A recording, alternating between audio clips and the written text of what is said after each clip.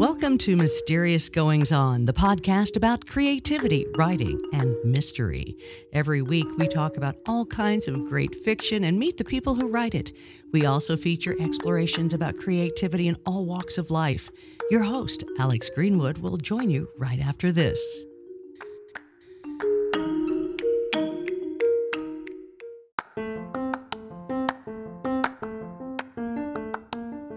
Hi, this is Punyet Ngene, author of The Bodies That Move, and you're listening to Mysterious Goings On.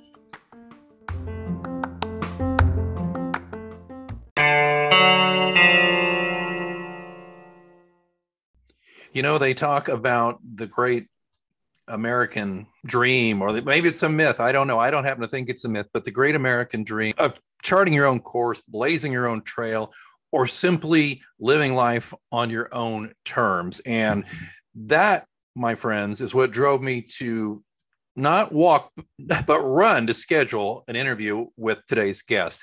I am excited to introduce you to Ed Davis. For the current boom in van life and nomadic living, Ed Davis rode the rails, hopping boxcars and freight trains from Reno to Vancouver, through the Sierras and up and down the Golden State. As a young man, he lived on $5 a day, worked as a carny, and even slept under the same bridge Kerouac once did. Living as a part-time hobo, he and his friends, the Knights of the Road, experienced a world that no longer exists. Those treks across the country eventually led Ed to become a successful businessman, a champion discus thrower, and a loving husband to his wife, Jan, who on occasion has even hopped the trains with him. So we're going to talk to him today about his uniquely American experience. He brings with us this latest novel, The Last Professional. It's a compelling story of two men linked by a yearning to explore and experience a simpler way of living. In the vein of Kerouac in London, Davis paints a rich tapestry of life on the move, where adventure is truly just a freight car away. Ed Davis, welcome to Mysterious Goings On. Alex, I am thrilled to be here. Really looking forward to talking about writing with you. I got to get at this. What did it for you? What was the first time? Was it a kind of a call of a locomotive as a little boy? What was it? Well, I think I may have train travel in my DNA, but we'll get to that in a little bit. The first episode, though, came in 1972. A friend and I had been working at Sonoma State Hospital here in Northern California as psychiatric technicians. He and I shared in common that neither of us knew our fathers, but he got a lead on his, and he was supposed to be in an island off the coast of Scotland. And so we cashed in our chips. In those days, you could buy an open-ended ticket from Kennedy to Heathrow that you could use anytime for $200. And so, okay, we can get to the UK. How are we going to get to Kennedy? Well, we'll hitchhike. You know, it's 1972. Everybody's hitchhiking, no problem. Well, Paul was 6'4". I'm 6 foot. We were both football players, and we had these gigantic backpacks, metal frame backpacks that we bought from the Army surplus store. Nobody was stopping to give us a ride. We were too damn big. We just wouldn't fit. And so finally, a guy, I think was up in Crescent City, in a van, pulled over and said, "You guys are out of your minds. Nobody's going to give you a lift. You should be riding freight trains." Riding freight trains? That's a thing you can do. He had done it. He gave us some pointers. He dropped us off in Eugene, Oregon. Half an hour later, we were on a flat car, heading west, wind in our hair, sun on our backs. I was hooked. I never looked back. Man, that is just so incredible. That is so incredible. I can just remember growing up where a place, and I grew up in Oklahoma, and I just remember every night I would hear the horn, and we're talking about you're a little boy and you're all snuggled in your bed, and that horn can be kind of scary when you're little, but as you get older, it's actually like to me, it's a call. It's like, you got to get out of here one of these days, boy. I never did it the way you did. I'd love to ask you about the train hopping, though, a little bit. Now, is it truly a lost art? Is it done? It's still being done. It's harder and harder than ever. And let's call this the public service portion of this show, which is, it is very illegal. It's extremely dangerous. People die all the time doing this, even now. Because the trains are very fast. They're faster than they ever were. There are very few places to ride, And so, and they're just unforgiving. If you get in the way, you just get dead. Yeah. So, folks at home, don't try this. If you want to have a vicarious adventure, read my book. but in answer to your question, when I was writing, the last of the old time hobos were still doing it. Oh, wow. And it's a lost era.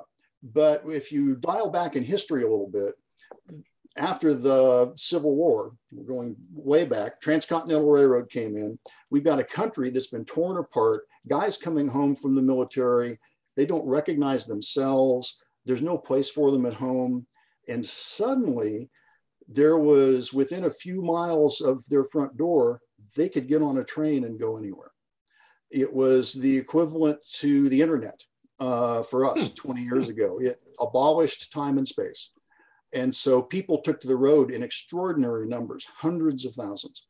And so there's this very rich heritage. When I started writing, it was just at the tail end of it. Now there are folks doing it for the adventure, frankly, with GoPros on. Yeah, I mean, you can go on YouTube, you can look up freight hopping. You can find, there are a lot of guys who are doing it right. They're being safe, they're being respectful. They're doing it because of the love of the experience, which I totally understand. So yeah, it's still being done, but please do not try it if you're listening to this. Yeah, please don't, because the Legal Defense Fund alone would break this podcast. H.L. Mencken said in the American language, tramps and hobos are commonly lumped together, but in their own psyche, they are sharply differentiated. I'm bringing this up, by the way, Ed, because you knew some of these folks, but he said a hobo or beau is simply a migratory laborer. He may take some longish holidays, but sooner or later he returns to work. A tramp never works if it can be avoided. He simply travels. Lower than either, he said, is the bum who neither works nor travels, save when impelled by the notion of the police. Yep. I first heard a very abbreviated version of that. A hobo works and wonders. A tramp wonders, a bum does neither. But relative to my book, The Last Professional, in this category of hobo, there was a hierarchy. Yeah. And so there were the guys, most people who really did it as a means of getting from job to job. Hobos were journeymen of manual labor. They had a lot of skills. During tough times, this was before the automobile was widely available. So this is how you got around. But for a small subset of them, something about the lifestyle spoke to them. And it's sort of analogous to the guys who go surfing every day, even if the waves are bad. The guys who run 50 marathons a year, the guys who walk the Appalachian Trail and the Pacific Crest Trail once a year. They're doing it because it's feeding their soul in a way that nothing else does. The professional hobos were those guys. Yeah, exactly. And they had a code, didn't they? Absolutely. Yeah. You might share a little bit about that. I don't think people really understand this. I think people too easily make the equivalency that they were just bums. They're not. But these were dignified. Not everybody, but right. By and large, dignified gentlemen of the road. Could you tell us a little bit about the code? Sure. It like any society, it had a strata, and there were those who lived by the code and those who lived against it. Frankly. There was a hobo convention in St. Louis in the late 1880s, 1890s, where they drafted a hobo code of ethics. And it looks remarkably like our own Declaration of Independence. Yeah. It's basically, be respectful, take care of yourself, don't make trouble in a town. Another hobo's going to be coming by to help you out. Take care of the kids, try to get them home. I mean, very simple rules that these guys lived by. They had a network of hobo jungles that were essentially like camps. Every town that had a railroad yard had a hobo jungle.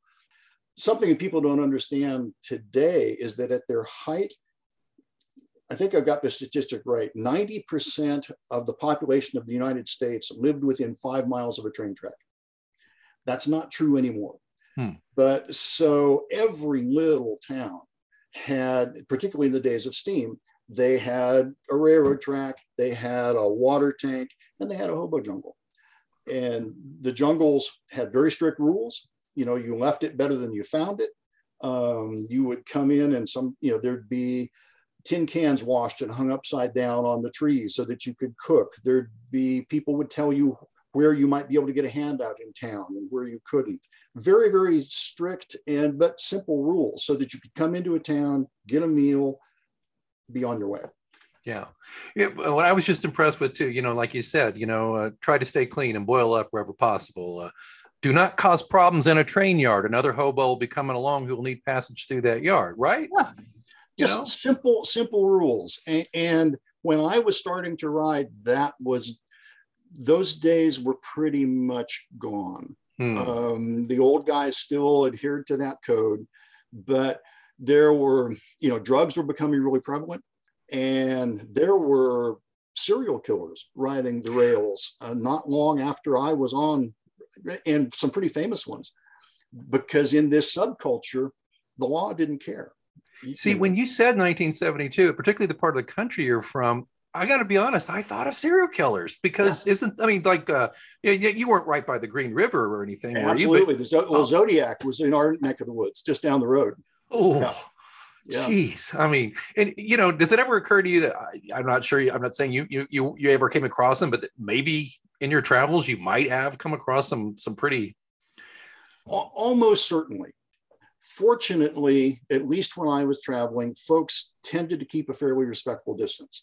If you got in a boxcar and somebody else was in there, you would pretty quickly establish that you weren't a threat to them and they weren't a threat to you. And if it looked like that was the case, you got the hell out. Wow. Because it was a lawless, it was kind of the Wild West on the rails. There was really no authority. All the railroad bulls, the railroad police, all they really cared about was protecting railroad property, not protecting you. Yeah. Talk to me about how you got into writing.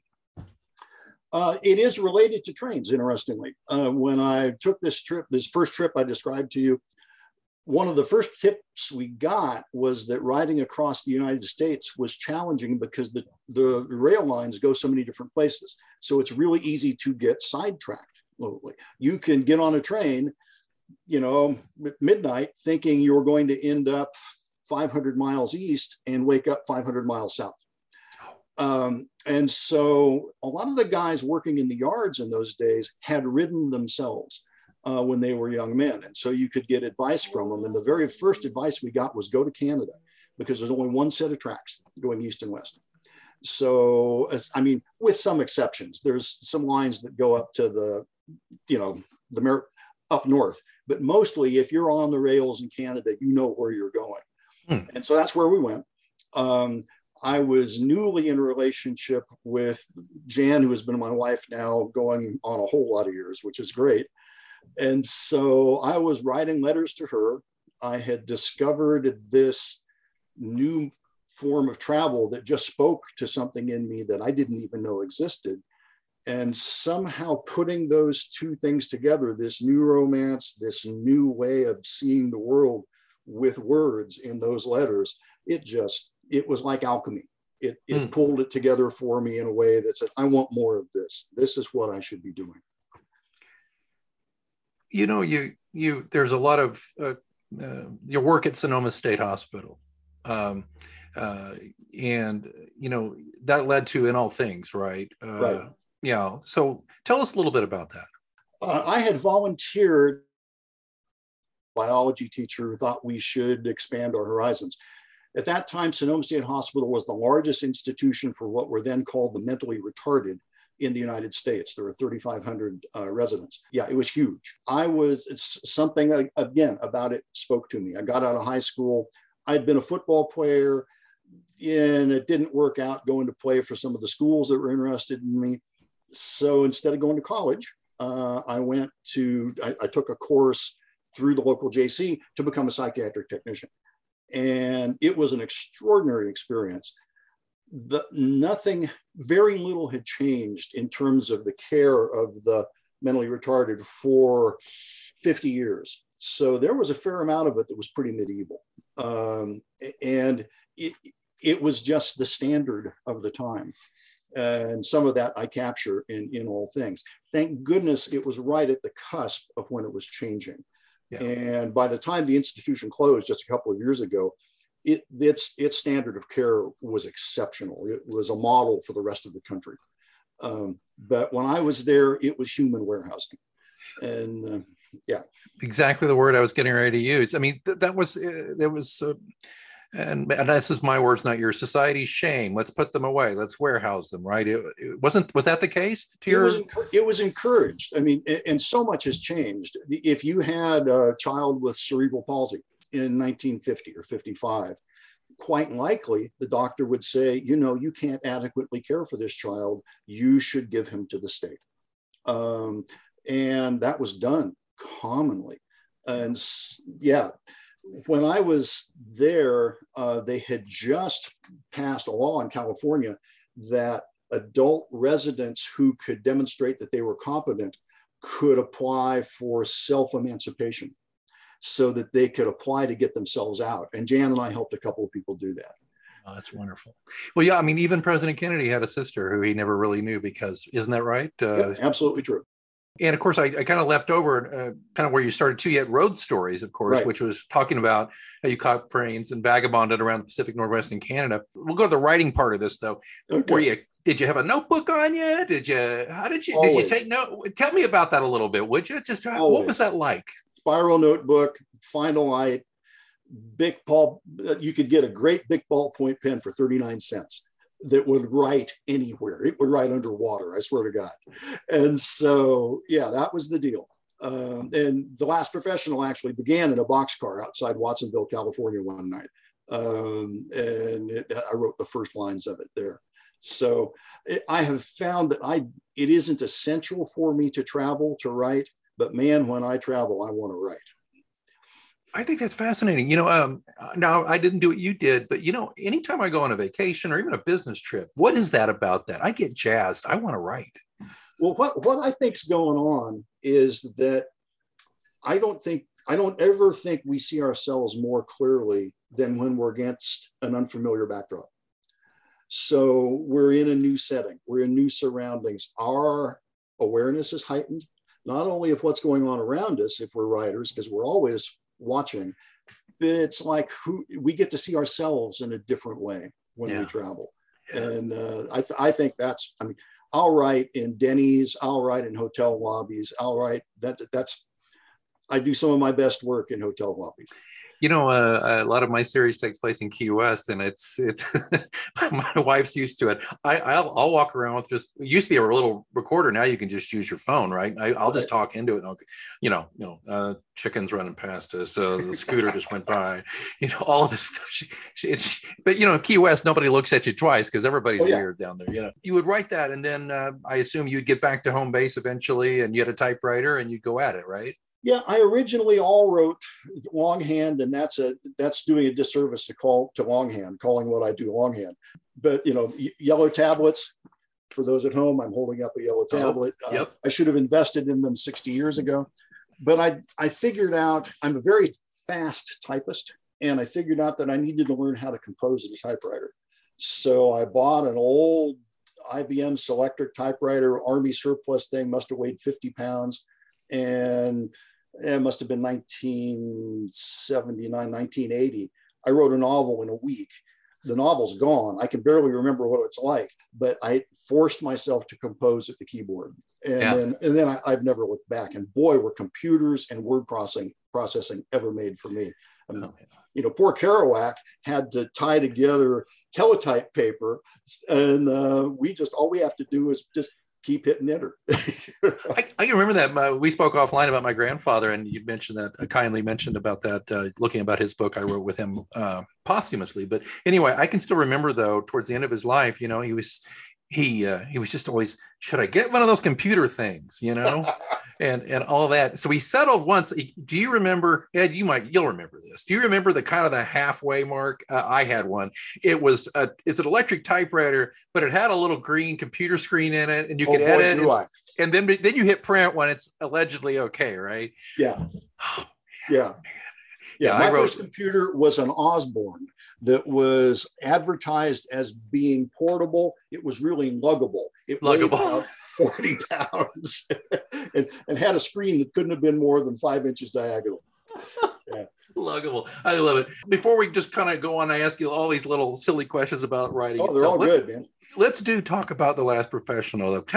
This is not, though, folks. This is not nonfiction. Now, it's obviously very well influenced by Ed's life, but tell us about the book. Tell us what we're looking at here. It's a gorgeous book, and it's got illustrations and everything. But please, I'll let you tell everybody about it. Well, I think that, and you'll probably chime in here, I hope. I think much, if not most, good fiction is in some way autobiographical. Mm-hmm. I think we pull from our experience. And so when I wrote this book, I was 27, 28 years old. I had fallen in love with the rails, and I was looking for a way to capture that and share it. I mean, basically, I just wanted to capture this life. And so I wrote it very quickly. There are two main characters. There's a young man, Lyndon, who was very much like me, same age, didn't know his father, had been sexually abused as a boy, as I was. So there's a lot of commonality there. And I think a theme, particularly in a lot of Western literature, is young men looking for their fathers. And so he is sort of looking for that father figure, and he finds one in The Last Professional, this old hobo who is near the end of his days. And so really the book is about the young man trying to come to grips with the trauma of his past so he can move forward, and the older man, his mentor, hanging on to what is a vanishing way of life. I didn't know at the time, but I think that's the challenge that every generation faces. I think about us today socially. The young people in our generation are trying to come to grips with the traumas and the things we as a society have done in our past. Yeah. The older among us are trying to hang on to the way of life that we remember, and we see it vanishing so much. Like your grandfather, do I want one of these computer things? I hope I'm not going to get in trouble with anybody who watched the Super Bowl. I had kids who loved the Super Bowl halftime. My children, who are now in their 40s, it was great. I was reaching for Led Zeppelin, I mean. You're in a safe space here. Don't worry. Yeah. And so I think what ends up happening in The Last Professional in terms of thematically is it's young man trying to come to grips with the trauma of his past, older man trying to hang on to the code he's always lived by, and a vanishing way of life, and the friendship that develops between them. What moves me a lot about your work, your writing, Ed, is you really paint a wonderful picture with dialogue. Oh, thank you. I'm partial to that. I write that way myself. I don't know. People tell me I kind of write like I'm writing a movie. I don't intend to. I'm not saying you're writing like a movie, but I'm just saying you go through this. And I mean, I was this wonderful stuff, just wonderful little, don't run off. I'm going to read some of this. Okay. And I'm going to read it out of context, but I just want this is great here. Tom, he picked a piece of tobacco off his tongue, took another drag. That guy's so yellow, he wouldn't shoot a can for fear it'd shoot him back. Tom's all wind, he exhaled, squinted at them through the smoke, twisted his nose. Kind of a foul smelling wind, if you know what I mean. Dude, really? I mean, you don't even know who that guy is, but you know who that guy is. It's throughout. And that's, folks, what you can't see it. I'm like waving the book around it. Poor Ed, and he's like, calm down, it's all right. But it's got these wonderful, it's not a graphic novel, but it's got like kind of that graphic novel every now and then. Tell me about that choice. Is that a callback to something previous, or Absolutely. Yeah, it's, as you've probably gathered, the formative novels for me were the great American fiction of 100 years ago. And so it's Hemingway, it's Steinbeck, it's Fitzgerald, it's Thomas Wolfe. A little later, Harper Lee. Those are the people who really spoke to me. Those classic literary novels of the 20s, 30s, and 40s were often illustrated. They weren't heavily illustrated, but there was often a little bit through them. There's a great edition, a Random House edition of Moby Dick that came out in the 1930s, illustrated by Rockwell Kent. And if you can get a copy of it, it's worth it just for the illustrations. Ooh. They're black and white woodcuts. Yeah. And it's like It's like illustrations speak to us. Well, if you think about it, we were communicating in pictures before we were communicating in words. And so they get to us in a way that the narrative itself, it complements it. It's a whole different way of accessing the story. And so, and I was blessed to find Colin Elgee, who did these illustrations. The guy is outstanding. He really is. He really is. You know, you said woodcuts. It's so, I mean, you know, you just look at that and it just, to me, that's what it looks like, something out of that period. And that's, it's elegant and it's fun, just a delight. And I don't often admit this to my guests, but I got this about 4 days ago, so I didn't get to read. I started and I'm really excited about it, but Ed, I hope you forgive me, but I will read it because I think it looks incredible. Man. I'm thrilled that you're enjoying it. That's all any writer wants. Oh, when people say that they liked the book or liked it, I just say, I hope it entertained you. That's what I always tell people, because that's all I'm trying to do is just give you some moment away from your own life a little bit, and maybe you'll see something in there. But what's this about you taking to the rails, so to speak, on a Whistle Stop tour? What are you doing? That's going to be so much fun. The whole month of April, it's 15 cities, 30 days, 6,500 miles. And near as I can tell, nobody's done anything like it for about 100 years. I'm really doing everything I can to support local bookstores. Amazon doesn't need my help selling books. Local bookstores do. And so we're trying to arrange events everywhere we can where we can draw some attention, not only to the book, but to the bookstore through this unique way of getting out and spreading the word. And for a story that takes place on the rails, what better way than a book tour on the rails? Man, I hope Amtrak's giving you a little. Well, if you have Amtrak on speed dial, please call them. I think we also need to get CBS Sunday Morning on the trail for you too. I think this has got Steve Hartman written all over it. But anyway, this is great. I love this. That's so imaginative, such a creative thing to do, and such a damn fine thing to do for our independent bookstores who, they're struggling, they need it. And Mr. Bezos doesn't need another rocket. He can do just fine without that. So exactly. And I encourage everybody to look for The Last Professional. There'll be links to Ed's website in the show notes. And of course, go find it. If your local bookstore doesn't have it, they can order it, right? Amen. They can order it. Ed, I mean, I feel like I just scratched the surface with you, but I promise I'd only keep you a half hour. But I tell you what, I'd love to have you back sometime. I'd like to. I don't think we really even got anywhere near as far deep as I wanted to on this. I've enjoyed meeting you and talking to you so much. It would be an absolute pleasure. Maybe we'll do it from midway on the train trip. I'll talk to you from a train station someplace. Wouldn't that be fun? The door is open here, man. I'm telling you, man, if you want to get a little sidetracked there and just take a pause, let me know. I'd love to have you on. We'll talk from there and how it's going on the road.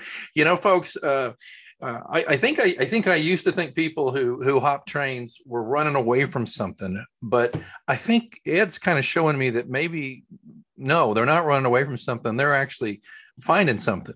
It sounds to me, Ed Davis, like you found something on the rails, and I think readers are blessed that you're sharing it with them. Well, thank you so much. I really appreciate it. Ed Davis. Again, the book is The Last Professional. He's got other works too. There'll be links in the show notes. Don't hop off that treadmill. Don't stop the car. Don't worry about it. It's going to be in your show notes, or it'll be at mgopod.com, but it's at eddavisbooks.com. You can learn a lot more about this gentleman. And I didn't even talk to you about everything he's done, but don't worry. He's already said he's coming back. I've got it on the tape. All right. Again, Ed, thanks so much. And we'll see you on the railroad. You got it.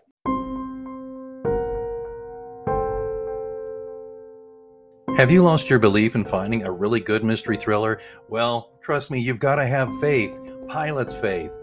Kirkus Reviews says of the book that Greenwood pulls many tricks from his writer's satchel, has a quirkiness and energy, and snappy, snarky dialogue that keeps things moving briskly. A well-handled mystery with the appropriate twist at the end.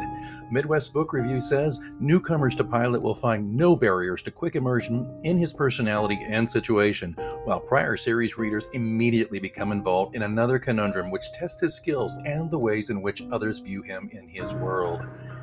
Surviving a recent attempt on his life, a weary John Pilot returns to Cross Township, where a bizarre string of shootings has paralyzed the tiny college burg. Pilot joins forces with the law to find out why people are being terrorized in his name and stop it. Unfortunately, when he turns to his family for support, he finds only hardened hearts.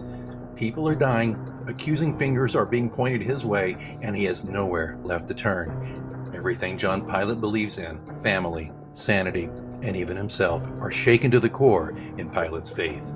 Online Book Club says, "It's a gripping and fun story that kept me hooked. Greenwood's writing style is dynamic, and the book reads like a movie script." You can get John Pilot Series number 8, Pilot's Faith, exclusively in paperback and ebook on Amazon.com. And remember, in the end, it all comes down to faith. Pilot's Faith. A Caroline Street Press book by J. Alexander Greenwood.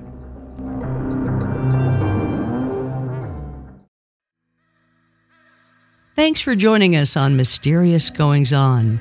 Be sure to follow Mysterious Goings On wherever you get your podcast and never miss an episode. Don't forget, you can get the links to books and other things mentioned on the show at mgopod.com. Until next time, keep reading. Hi, I'm Michelle Stinson-Ross, a longtime listener, occasional guest, and definite friend of this podcast. I am also the co-founder of Mindful Appy. I'm here today to ask for your help. Mindful Appy is about to launch an academic, peer-reviewed study to validate how we measure emotion with emoji. We need the diverse group of 500 participants that are willing to engage with us over the course of 5 days. If you're interested in participating in the study and helping us by sharing your feelings for science, please visit mindfulappy.com. That's mindfulappy.com.